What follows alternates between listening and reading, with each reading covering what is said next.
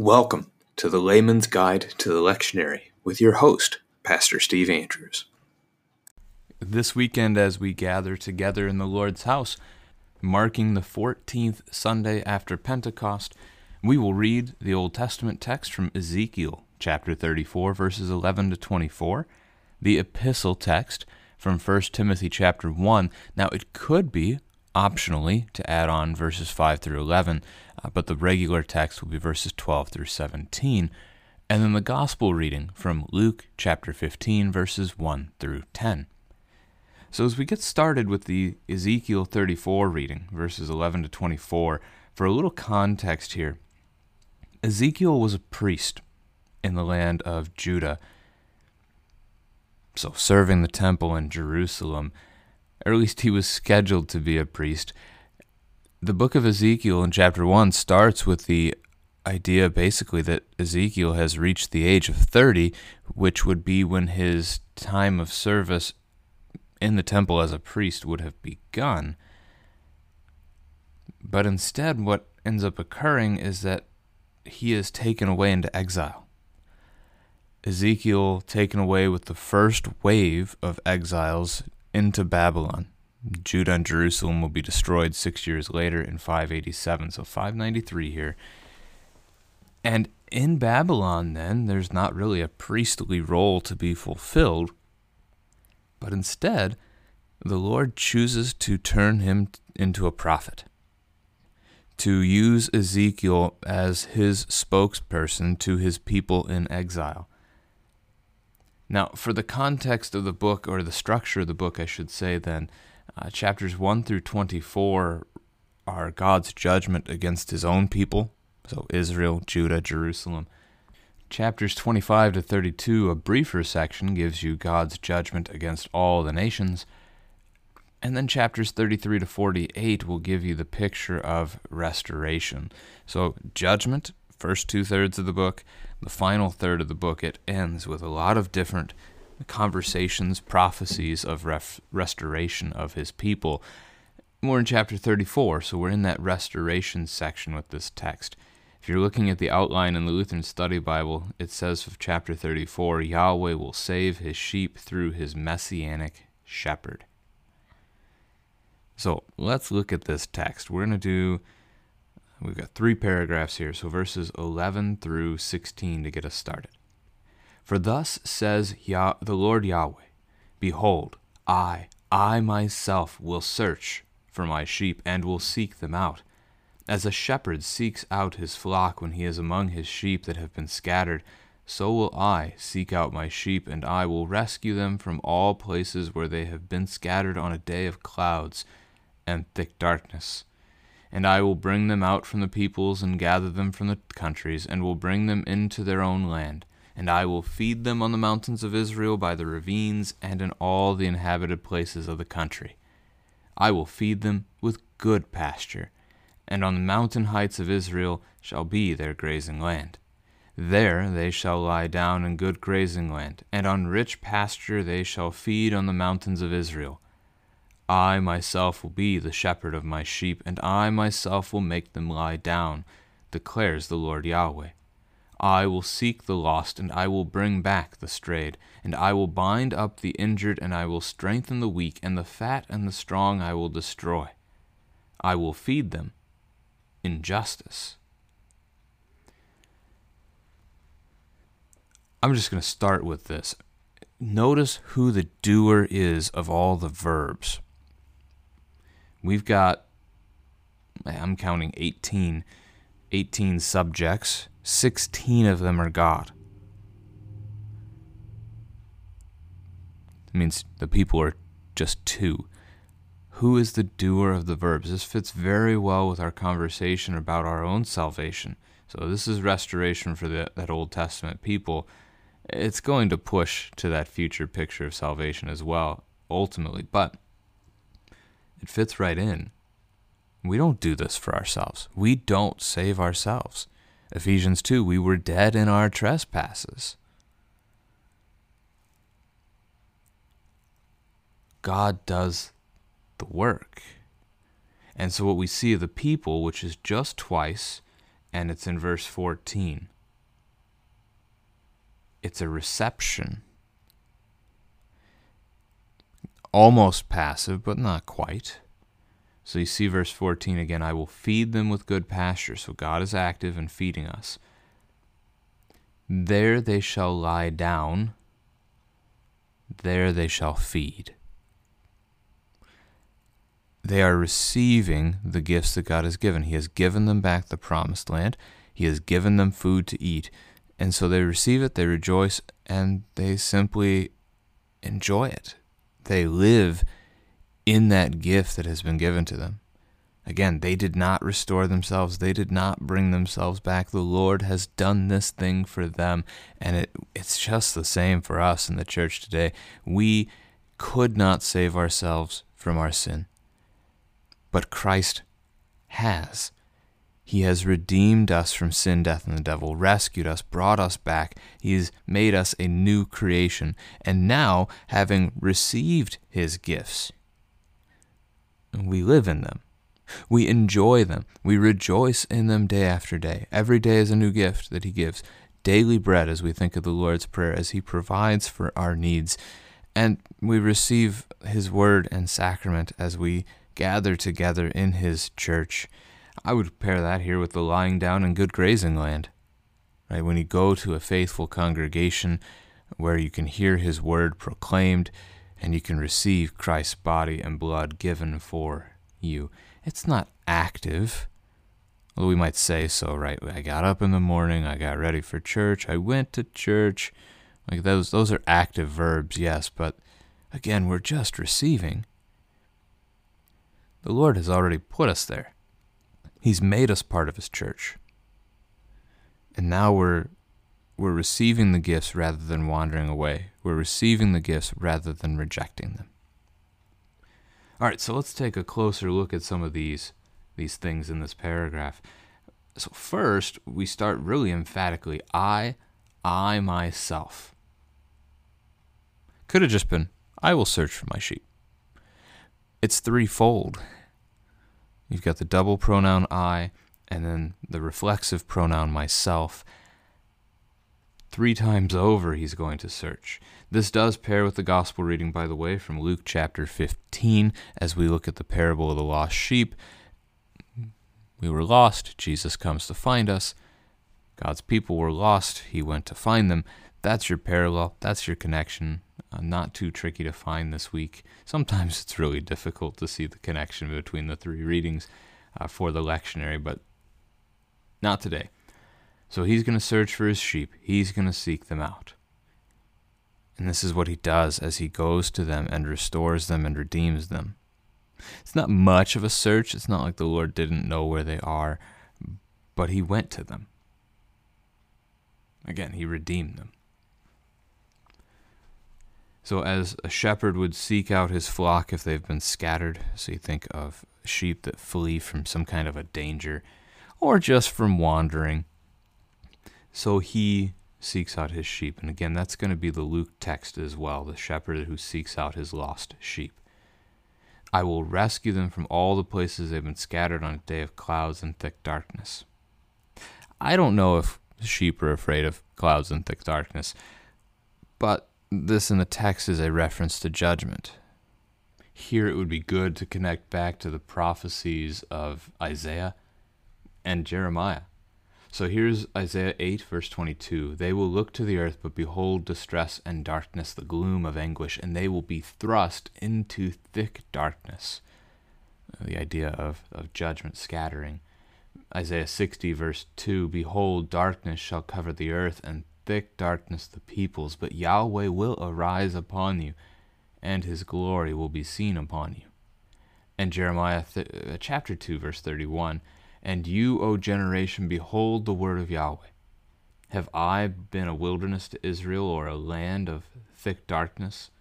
Why then do my people say, we are free, we will come no more to you? Joel chapter 2, verse 2 describes the last day as a day of thick darkness, so we think of Judgment Day. Zephaniah chapter 1, verse 15 is going to speak very similarly to that. So judgment is our picture, and the scattering of the Israelites and the Judahites was judgment, as they had rebelled against God, rejected him, and he led them into exile.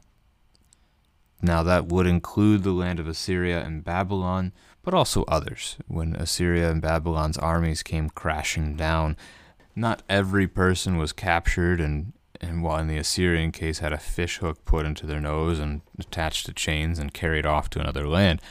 There were some who fled trying to escape. We know that some of the Jews, for example, in the destruction of Jerusalem, some of the Jews make it down to Egypt, including the prophet Jeremiah, who will remain among that people until they get sick of hearing God's word and kill him for it. But God will redeem, God will restore. He's going to bring them out from those other lands. He's going to bring them back to their own land, which is a reference to the promised land, a return to Israel, a return to Judah, a rebuilding of Jerusalem and the temple, because there he's then going to feed them. And let's take that both ways. Let's take that as the feeding of daily bread, but also as Jesus calls it in his conversation with Mary and Martha in Luke 10, the one thing needful. As he feeds them not only with earthly things to provide for the body, but he feeds them with his very own self, that he would dwell in their midst, that he would be their God, that he would grant them forgiveness and mercy. And eventually, as the text will continue here by the end, he will send them the Savior, our Savior, Jesus Christ. So he's going to feed them on good pasture, the mountain heights of Israel. Not much to say about the mountain heights here for me. I simply point out that it was a mountainous area, and that Jerusalem especially was built on the highest mountain around. And so this is the point here. They're being brought back to their own land. There are lots of connections in this text to Psalm 23, so that would make sense to see Psalm 23 as a possible reading in church this weekend for some congregations to bring out that connection. But I guess you would hear it, right? I will feed them with good pasture on the mountain heights of Israel shall be their grazing land. There they shall lie down in good grazing land, and on rich pasture they shall feed on the mountains of Israel. The Lord is my shepherd, I shall not want. He maketh me to lie down in green pastures. He leads me beside still waters. It's only a 6-verse psalm. Go ahead and finish it. Read it for yourself. So God provides, God cares for, protects. The protection part's coming. He's going to shepherd them. He's going to guide them, lead them, protect them, feed them, so forth. Make them lie down. Probably here the idea of giving them rest from their enemies. Again, the return from exile and the opportunity to just be his people. He will seek the lost, bring back the strayed.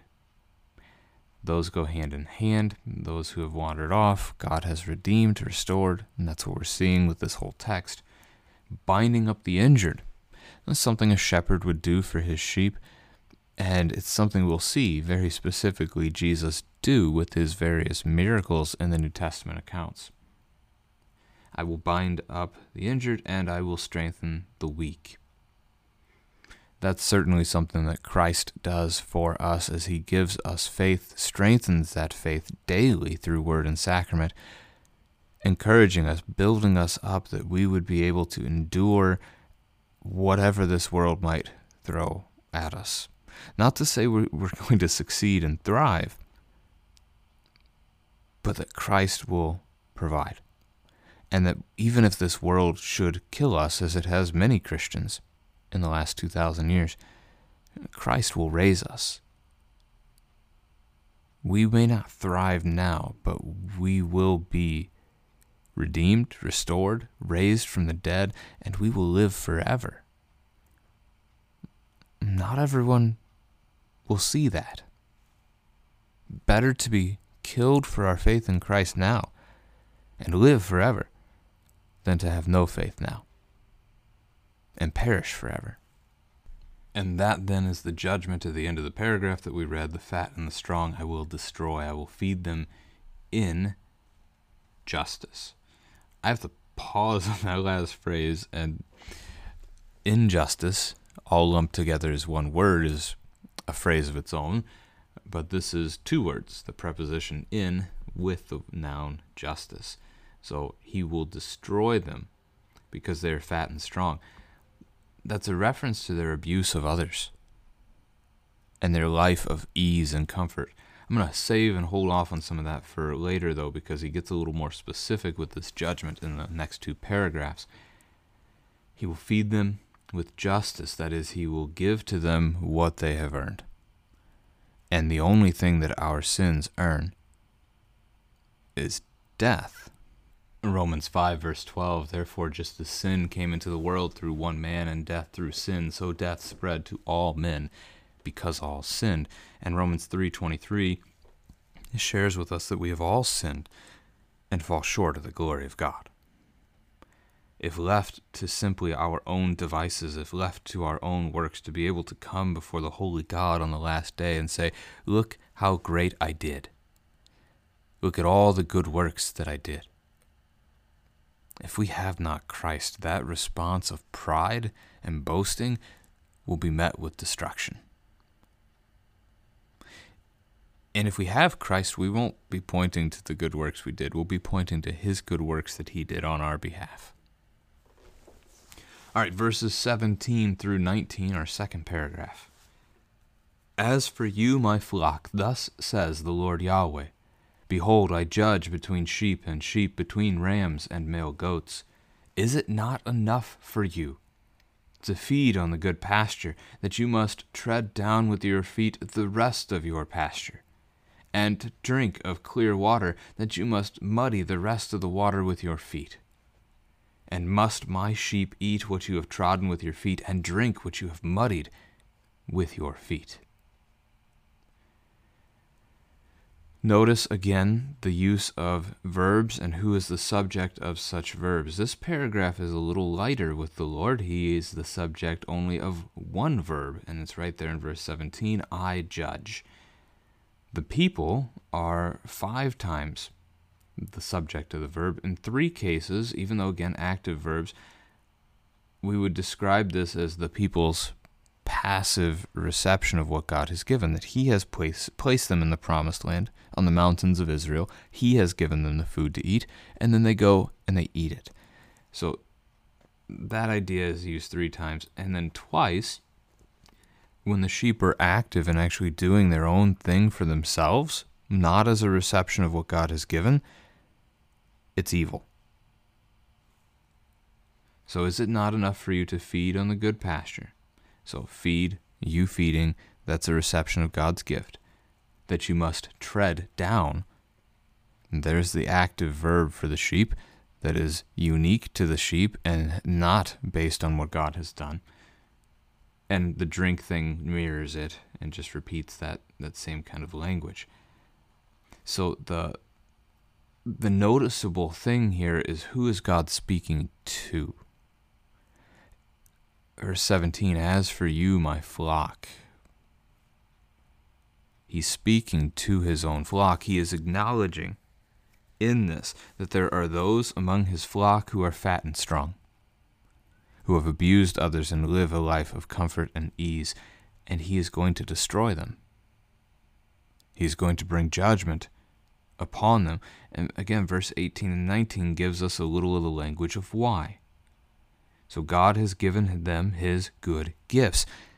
And instead of simply receiving those good gifts and enjoying them and allowing others to also enjoy them, they take what they can for themselves and they destroy the rest. I mean, the picture here is of a crazed sheep that after eating some grass just goes on a rampage, running around on perhaps a muddy day, so it tears everything up and the grass is destroyed. Or with the water, gets down into the water and stamps around and stirs up all the dirt so that it turns into just a mud puddle instead of calm water to drink. So those who stir up trouble, those who would point people not to the Redeemer, not to the Shepherd, but instead to their own works. This is something Paul fights with in the New Testament and the epistles quite frequently, as every time he I can't say every time, but probably close to, if not every time he went from one village to another on his missionary journeys, there were groups of Jews who followed him along, and they would come into that newly planted church and say, if you really want to follow God, you have to keep the Old Testament laws. They wouldn't have said Old Testament laws. You have to keep the laws that are found in the law and the prophets, in Holy Scripture. And so they would lay on these sheep a new burden. Instead of the sheep being able to all simply receive together, the waters were muddied, the grass, the good feed of word and sacrament were destroyed, and the people were convinced that they had to be circumcised. They were convinced they had to keep the Sabbath and the new moons, or they weren't saved. Their faith was harmed. So stealing from the people, who might we argue would fit this description? Hard to say, perhaps within the context of those who returned from their exile. It is most certainly those, again, who are seeking to destroy faith or point people to something other than God. So I can recognize when they came out of the exile, 538, when Cyrus sent them home, they were slow to go. They didn't return back to Judah. They didn't return back to Jerusalem right away. They didn't rebuild the temple. Certainly, for many years, it's not going to be finished until it's estimated to be 515 BC. Again, 538 is when they were sent home. 23 years to build the house of God where you could receive the forgiveness of sins? This is why Zechariah and Haggai, the prophets, are called. This is what you'll find in the book of Ezra. This struggle. So there were leaders among the people who didn't lead them to the Lord. They led them to just their own idols. The slow return would be the idol of fear. Or, again, comfort and ease in Babylon and not wanting to go back to the land God had promised to his people. And then once they're back, well, they built their own homes, so their own desire for shelter and comfort and ease, but again left God's house unbuilt. So we can see some of that there. It's easier perhaps for us to see in the New Testament because these people are pointed out by Jesus himself very specifically, as they will be in the gospel reading today. The Pharisees fit this description, that they would, instead of receiving the good gifts God gives and allowing the other sheep to receive it too, they trampled it down. They created new laws for people to follow. They did not point to the Messiah when the Messiah came, at least not all of them. We know Nicodemus to be a Pharisee. He would be an example of one that would not fit this judgment description because he trusted in Christ. He's one of the sheep, and not the fat ones. He's one of the sheep that have ultimately ended up being abused and battered by the others. So I can only imagine the Pharisees turning on him because of his faith. All right, so the Sadducees, priests, Pharisees of the New Testament would likely fit this picture. Our last paragraph, verses 20 to 24. Therefore, thus says the Lord Yahweh to them, Behold, I myself will judge between the fat sheep and the lean sheep, because you push with side and shoulder and thrust at all the weak with your horns, till you have scattered them abroad. I will rescue my flock. They shall no longer be a prey. And I will judge between sheep and sheep. And I will set up over them one shepherd, my servant David, and he shall feed them.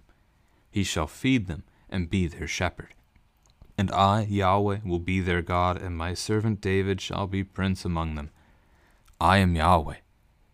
I have spoken.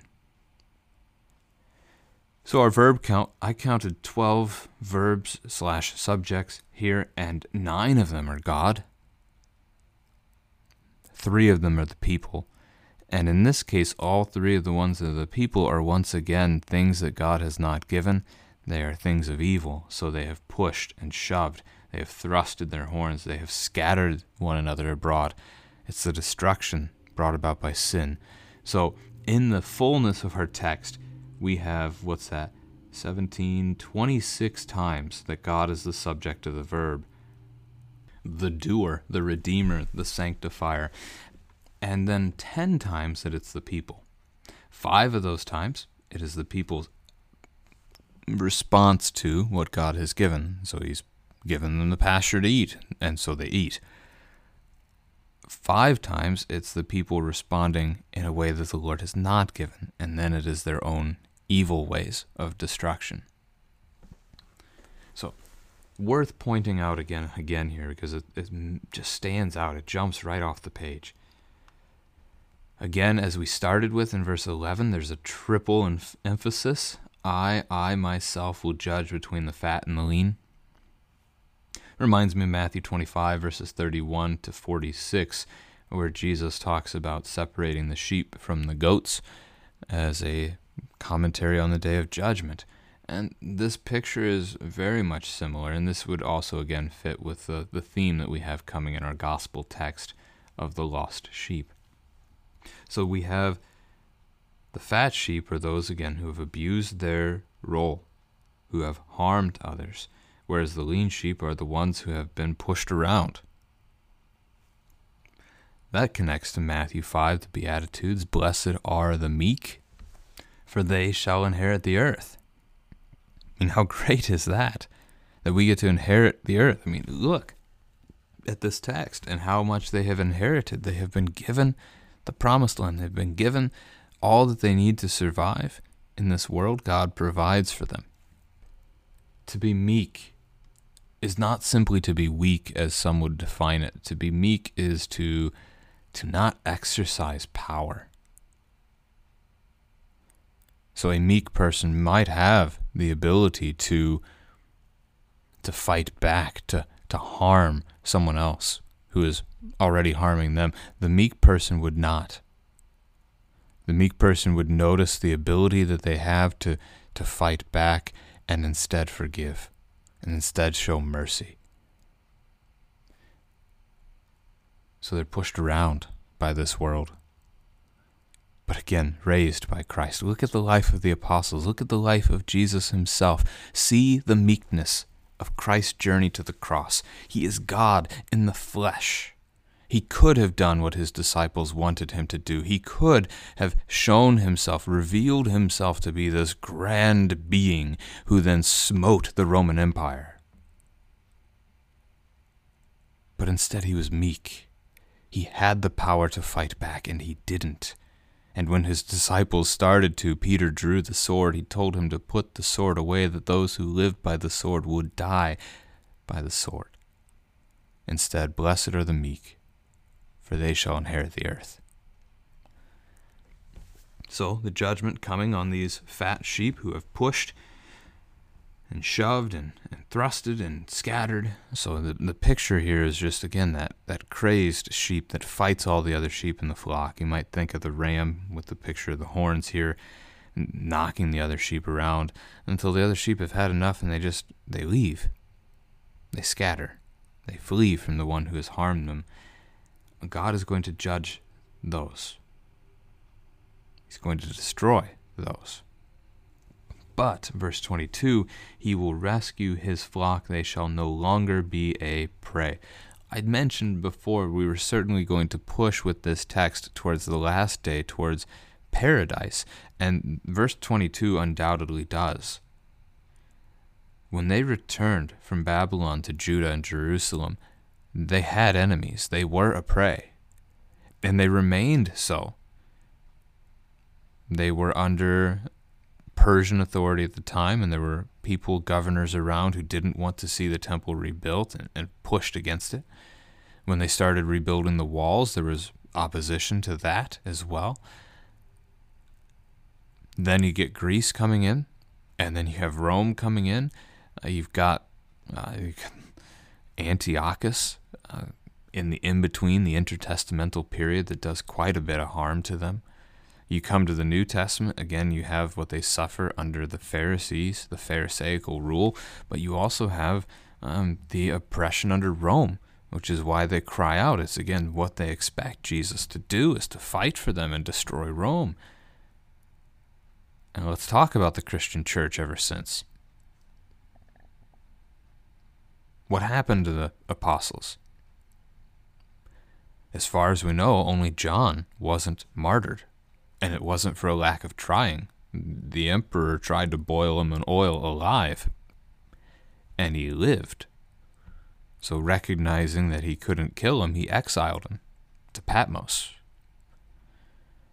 And it's not until that emperor dies that he's brought back from that exile.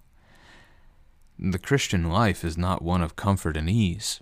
It is a life lived in meekness where we love and serve our neighbor, and instead of fighting back for ourselves and claiming our rights, instead we show meekness. We care for one another and we care for those around us so that they can see the love of Christ, that they hear that good news that Christ has also forgiven them, that Christ has also redeemed them from sin, death, and the devil, and that they too can live forever. So God will judge between the sheep and the sheep. He will set up over us one shepherd, his servant David. This is the John 10 text, that Jesus is our good shepherd.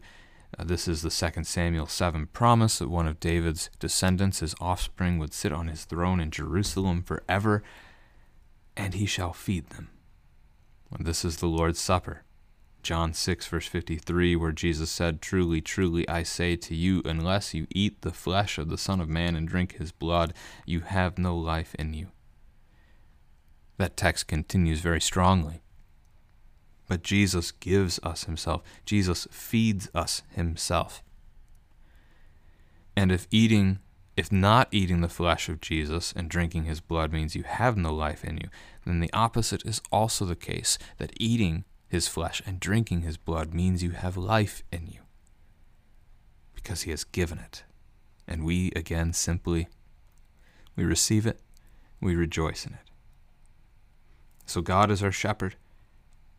He leads us beside still waters. He maketh us to lie down in green pastures, as he brings us, gathers us together into his church, where he feeds us with his word, with his sacrament, his very own body and blood, as he guides us home to the promised land that he has promised to us, a new heaven and a new earth, a paradise. Our epistle reading as we gather together, again, 1 Timothy chapter 1, optional. Your pastor may include verses 5 through 11. The regular reading of it, though, is verses 12 to 17. So you might have 5 through 17 or 12 through 17.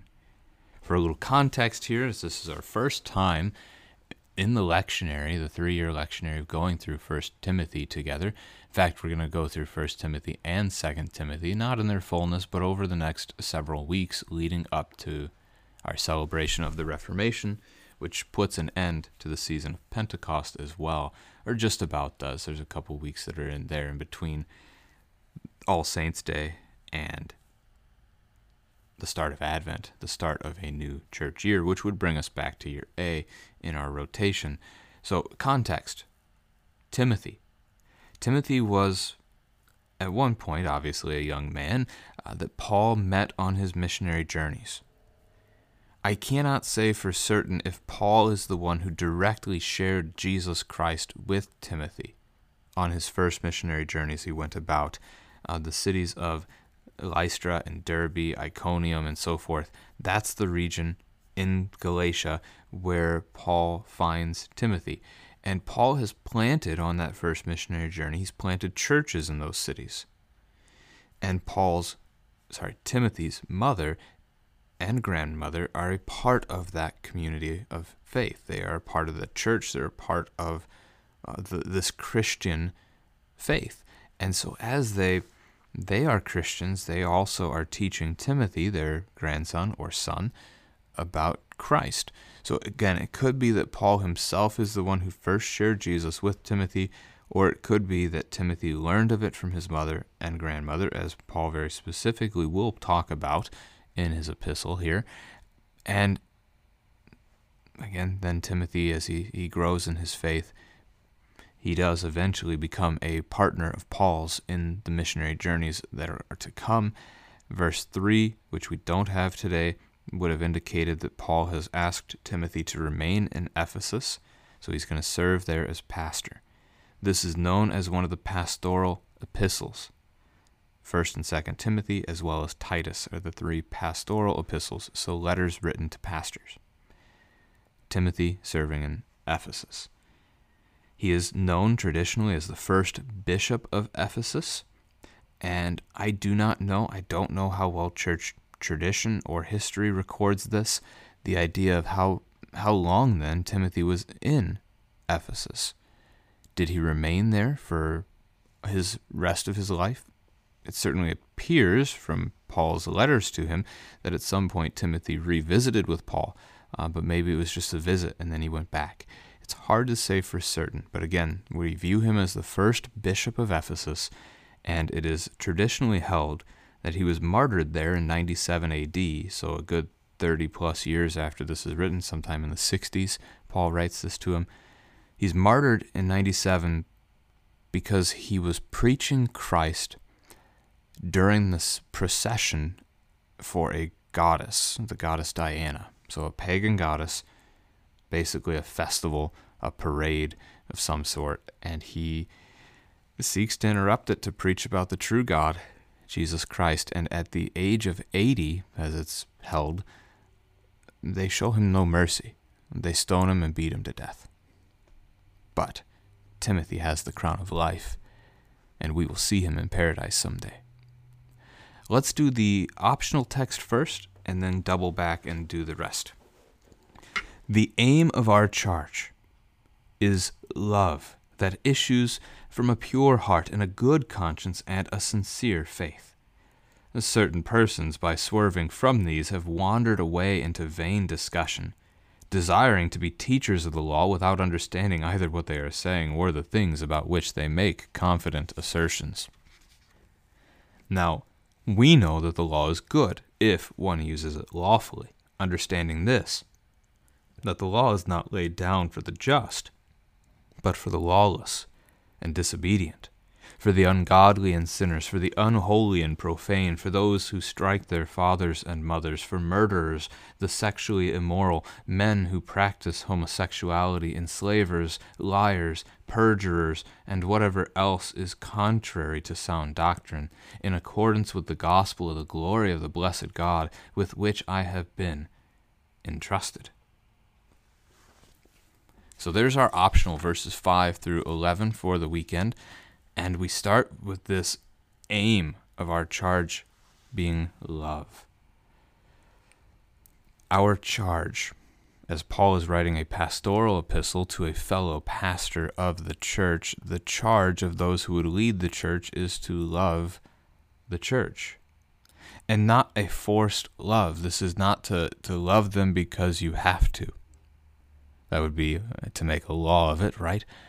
But instead to love them because of faith. In faith, I know that God has created his people. In faith, I know he has given me that gift. In faith, I know that the people that gather around me here at St. Matthew as I serve this congregation, that they are my brothers and sisters in Christ. And I know I have been called to love them and serve them.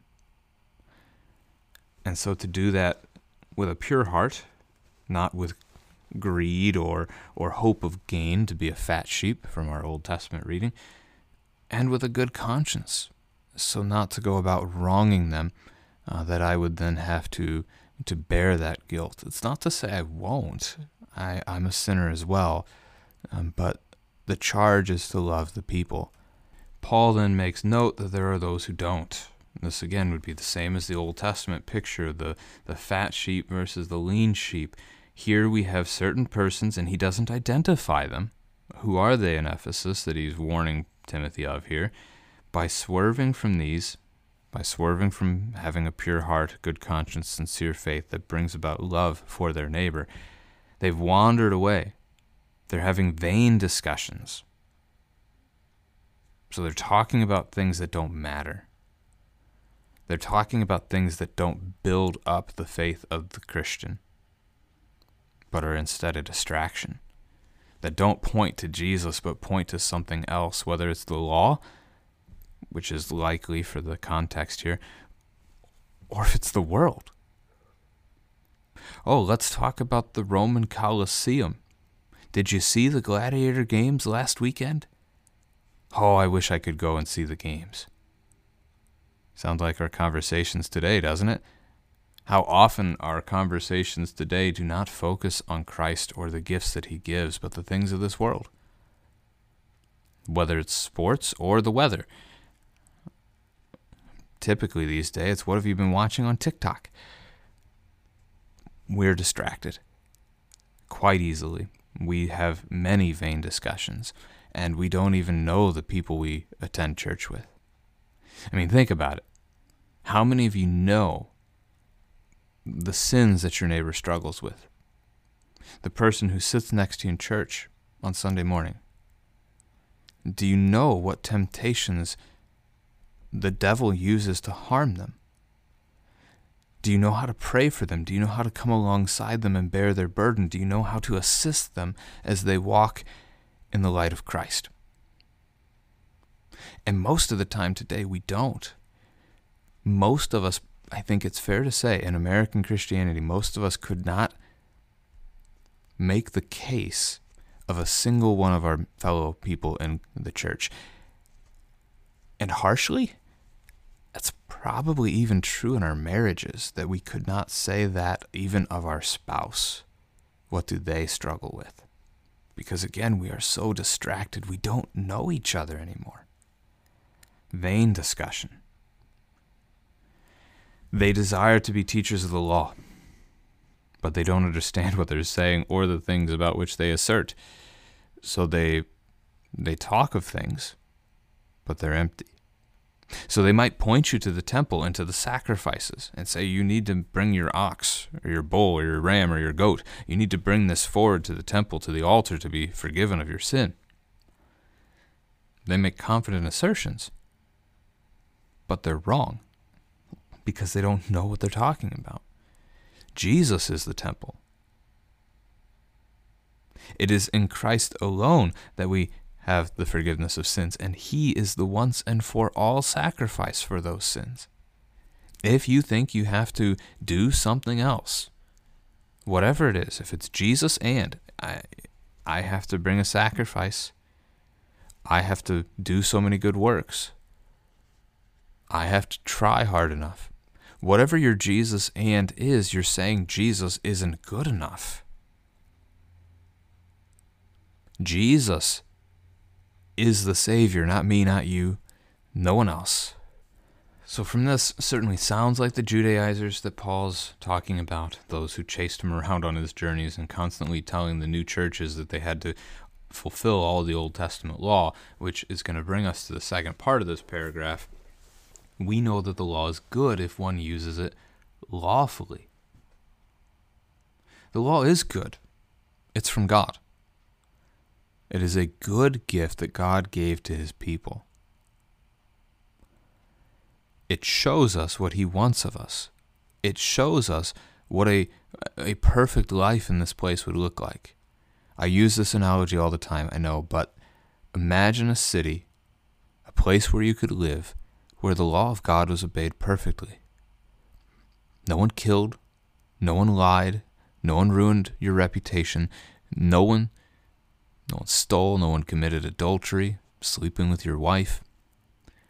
None of these things happened. That's a good place to be. It's paradise, really. We won't see that outside of paradise, but the law of God is good if we use it lawfully. The wrong use of the law is to use it for seeking your own salvation. That if I keep the law, God will favor me. If I keep the law perfectly, God will welcome me into heaven. And Paul talks about this. This is Galatians. If you're going to give up the gospel, if you're going to say that you must be circumcised, then you are obligated to keep the entire law. If you think you have to do something to be saved, you have to do it all. Because you're saying what Christ did for you wasn't good enough. I have to do something. It's Jesus and. So again, the Judaizers make perfect sense to be who he's discussing here, even though they are not called out by such a title. Judaizers or the circumcision party, as the scriptures do make both references. Instead, understanding the law is not laid down for the just, so it's not laid down for the perfect, of which there are none. There was just one, Jesus Christ himself. The law is laid down instead for the lawless, the disobedient, which would be all of us, all the rest. And so you have a list, yes, of sins, ungodly and sinners. So those who reject God, those who would live lives their own way instead of his way, sin, rebelling against God, focusing on the self, unholy, imperfect, not keeping all of God's law, profane, I might get at the idea of uncleanness, those who strike their fathers and mothers, breaking the fourth commandment. The death penalty was held in the Old Testament for those who committed that sin. For murderers, those who kill others, or in Jesus' description in the Sermon on the Mount, those who even hate or insult others. The sexually immoral, so Sixth Commandment stuff, which includes men who practice homosexuality. Adultery is in view. Enslavers, so those who would seek to bind those who are free. Liars. In John 8, verse 44, Jesus identifies Satan as the father of all lies, and Jesus is the God of truth. So if you are a liar, you are not of Jesus, you are of Satan. Yes, that includes white lies. God is the God of truth. Perjurers. So that takes the lying quite a bit more specifically as you get into swearing falsely. And then whatever else is contrary to sound doctrine. All of these things, all this list of sins, and we are all in it. None of us are above it. None of us are exempt from it. The law is for us. And so what does the law do? The law, verse 11, is good in accordance with the gospel of the glory of the blessed God. Glorious to lift one up that they might be seen. So the law makes us to see God. The law makes us to see our need for God.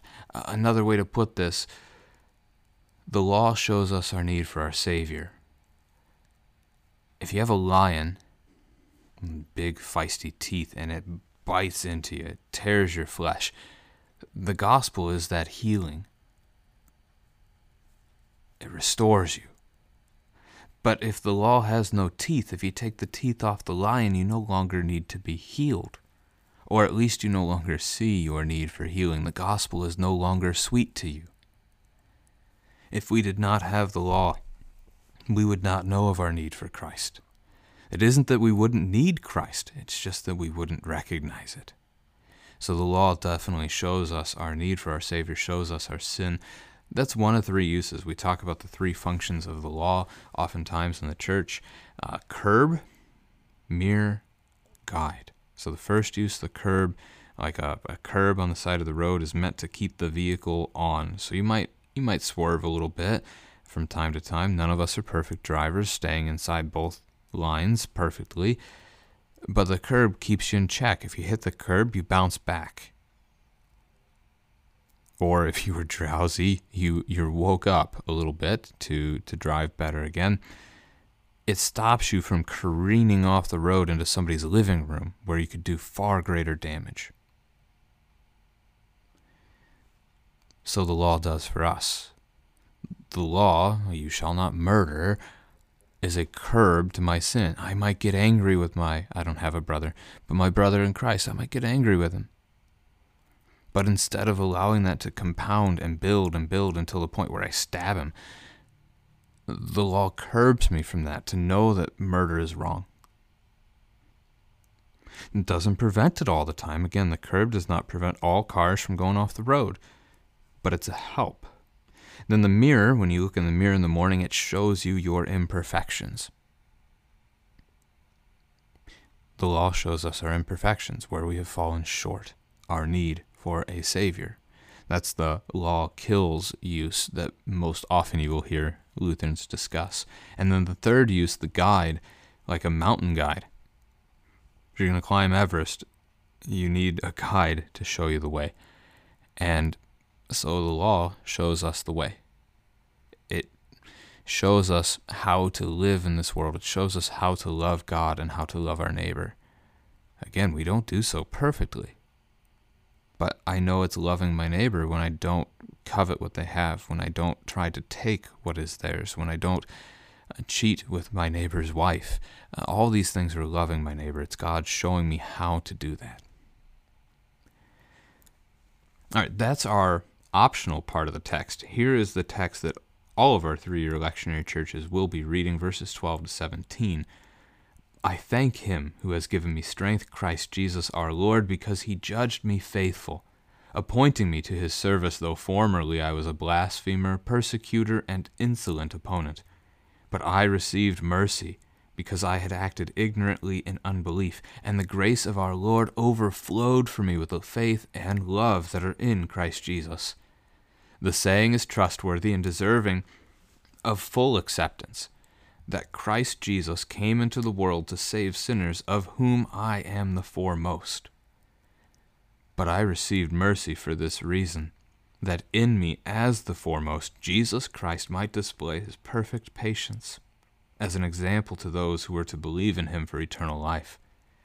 To the King of the ages, immortal, invisible, the only God, be honor and glory forever and ever. Amen. It sounds like a conclusion to a letter, doesn't it? The way it builds up to that final point, and as we do with so many of our church prayers, ends with that praise of the Lord as the one who lives forever and ever. Amen.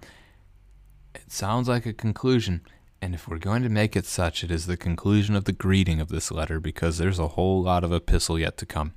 We're only in chapter 1, and it's a 6-chapter letter that he writes to Timothy. So I thank him, that is God, who has given me strength. Right? God is the one who builds us up. He is the one who's given us that faith. He has given him strength, Christ Jesus. So very specifically, the second person of the Trinity, the referent here, because he judged me faithful, appointing me to his service, though I formerly was a blasphemer, persecutor, insolent opponent. So God, Jesus, judged Paul faithful, even when he wasn't.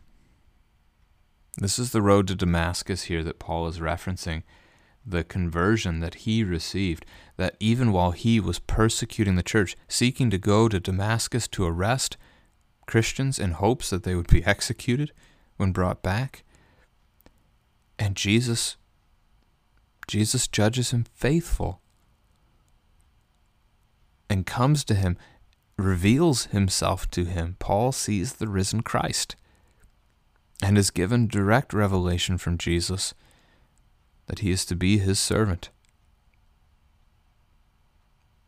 Jesus called a dark man, and he welcomed him into the light to proclaim the excellencies of him who called us out of darkness. A little 1 Peter 2 there.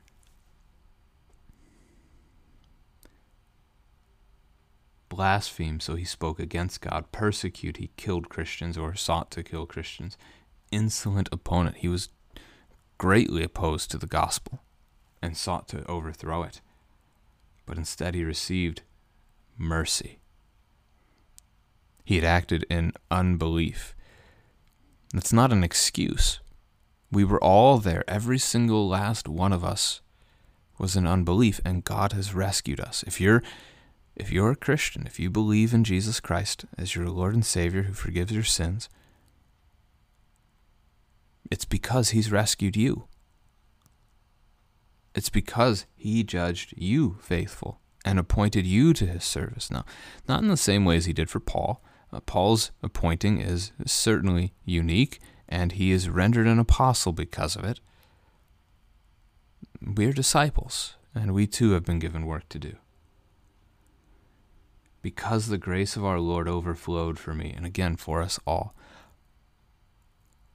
For God so loved the world that he sent his only begotten Son, so that whoever believes in him should not perish but have everlasting life. It's not because of what we did. We were unbelievers, opponents, those seeking to strip down the gospel and live life however we wanted. But God's love for us, his mercy for us abounded so richly, overflowing, pouring out upon us. It's a beautiful picture. This saying is trustworthy, deserving of full acceptance. Paul says something like that a few times. So here's that saying that we should accept and trust. Christ Jesus came into the world to save sinners, of whom I am the foremost. Paul recognizes again his direct opposition to the church, what he has done, who he's wronged. Saul, Saul, why are you persecuting me? Who are you, Lord?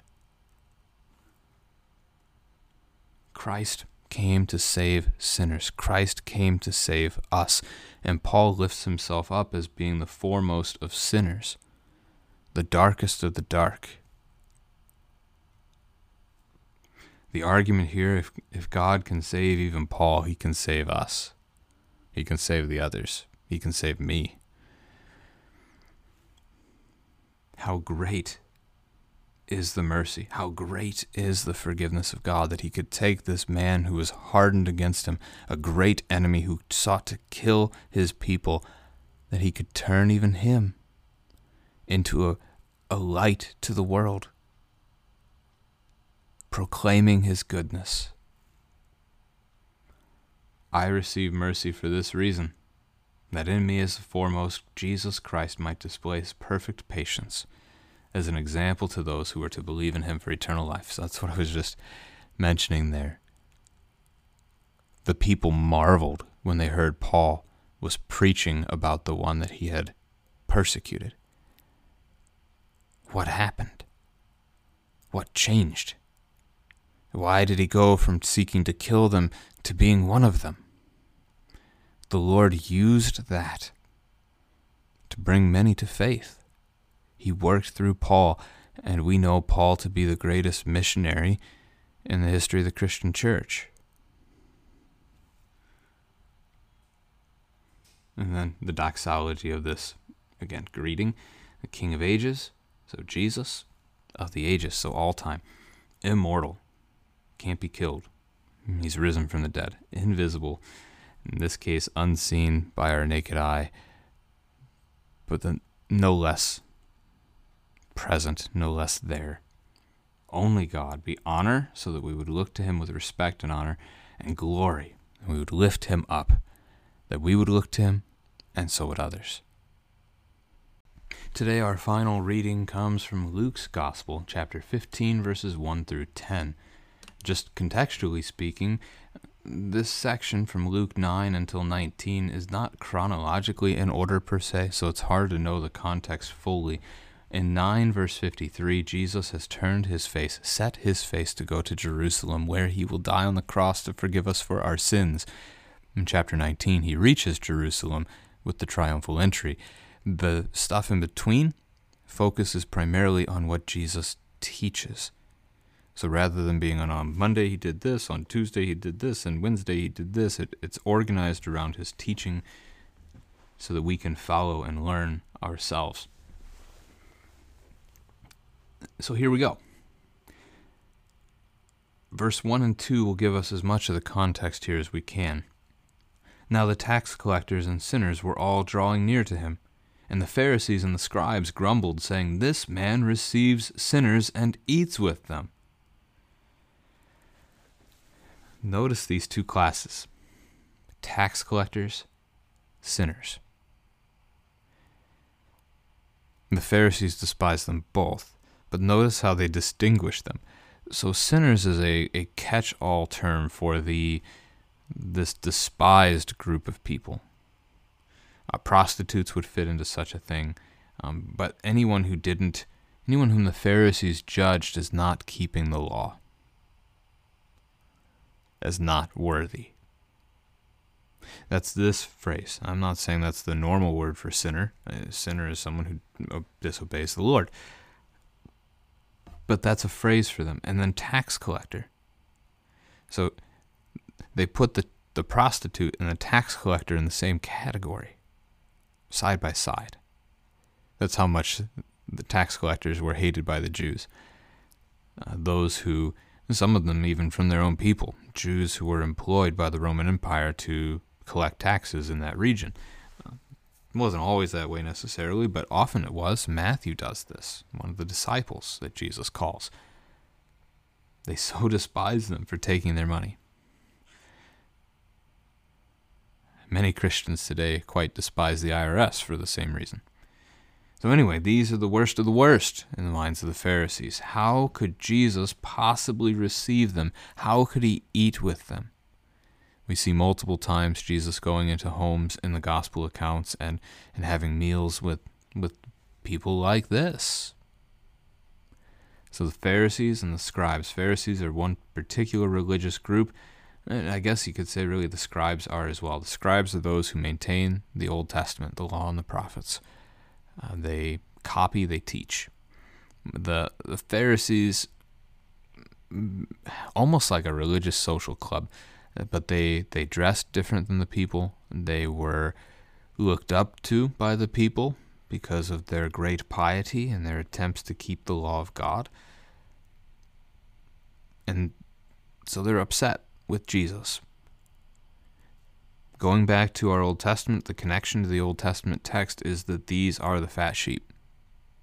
Here they are, right there, amongst God's people, supposed to be God's people, and yet instead of simply receiving the gifts that Jesus comes to bring, enjoying those gifts, and allowing others to receive them too, look at what they're doing. They're pushing, shoving, they're scattering the church. They're dividing, they're harming. All right, Jesus is going to tell, as far as our text is concerned, 2 parables, but it's actually 3.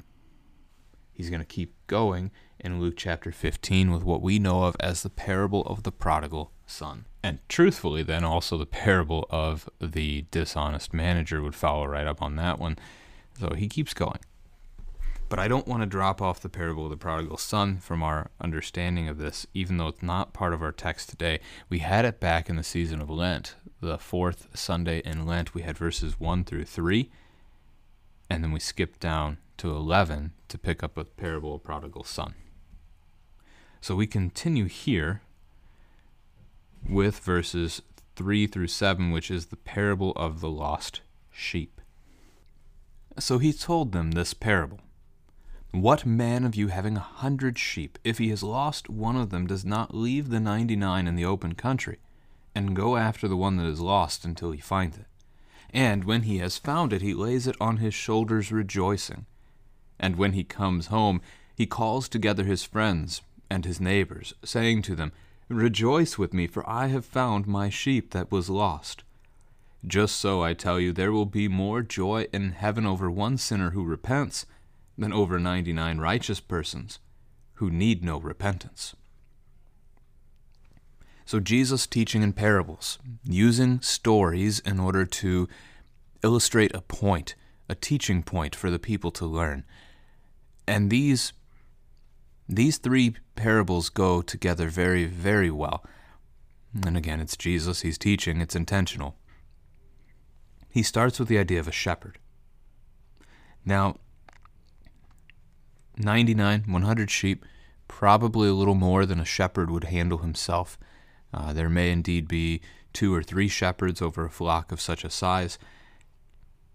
And that kind of gets at the point that some ask about, well, what happens to the 99 sheep? What if they wander away while the shepherd is gone finding the one? If he's got 1 or 2 other shepherds he's leaving those sheep with. But it's a story. Don't over-analyze a parable.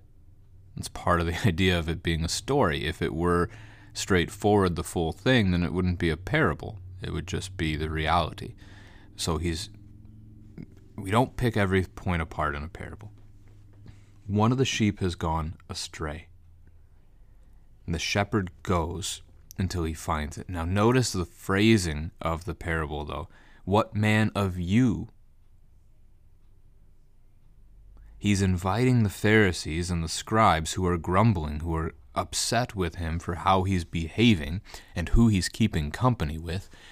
He's inviting them to consider themselves in this parable. Imagine that you have 100 sheep, and one leaves, one disappears. What would you do?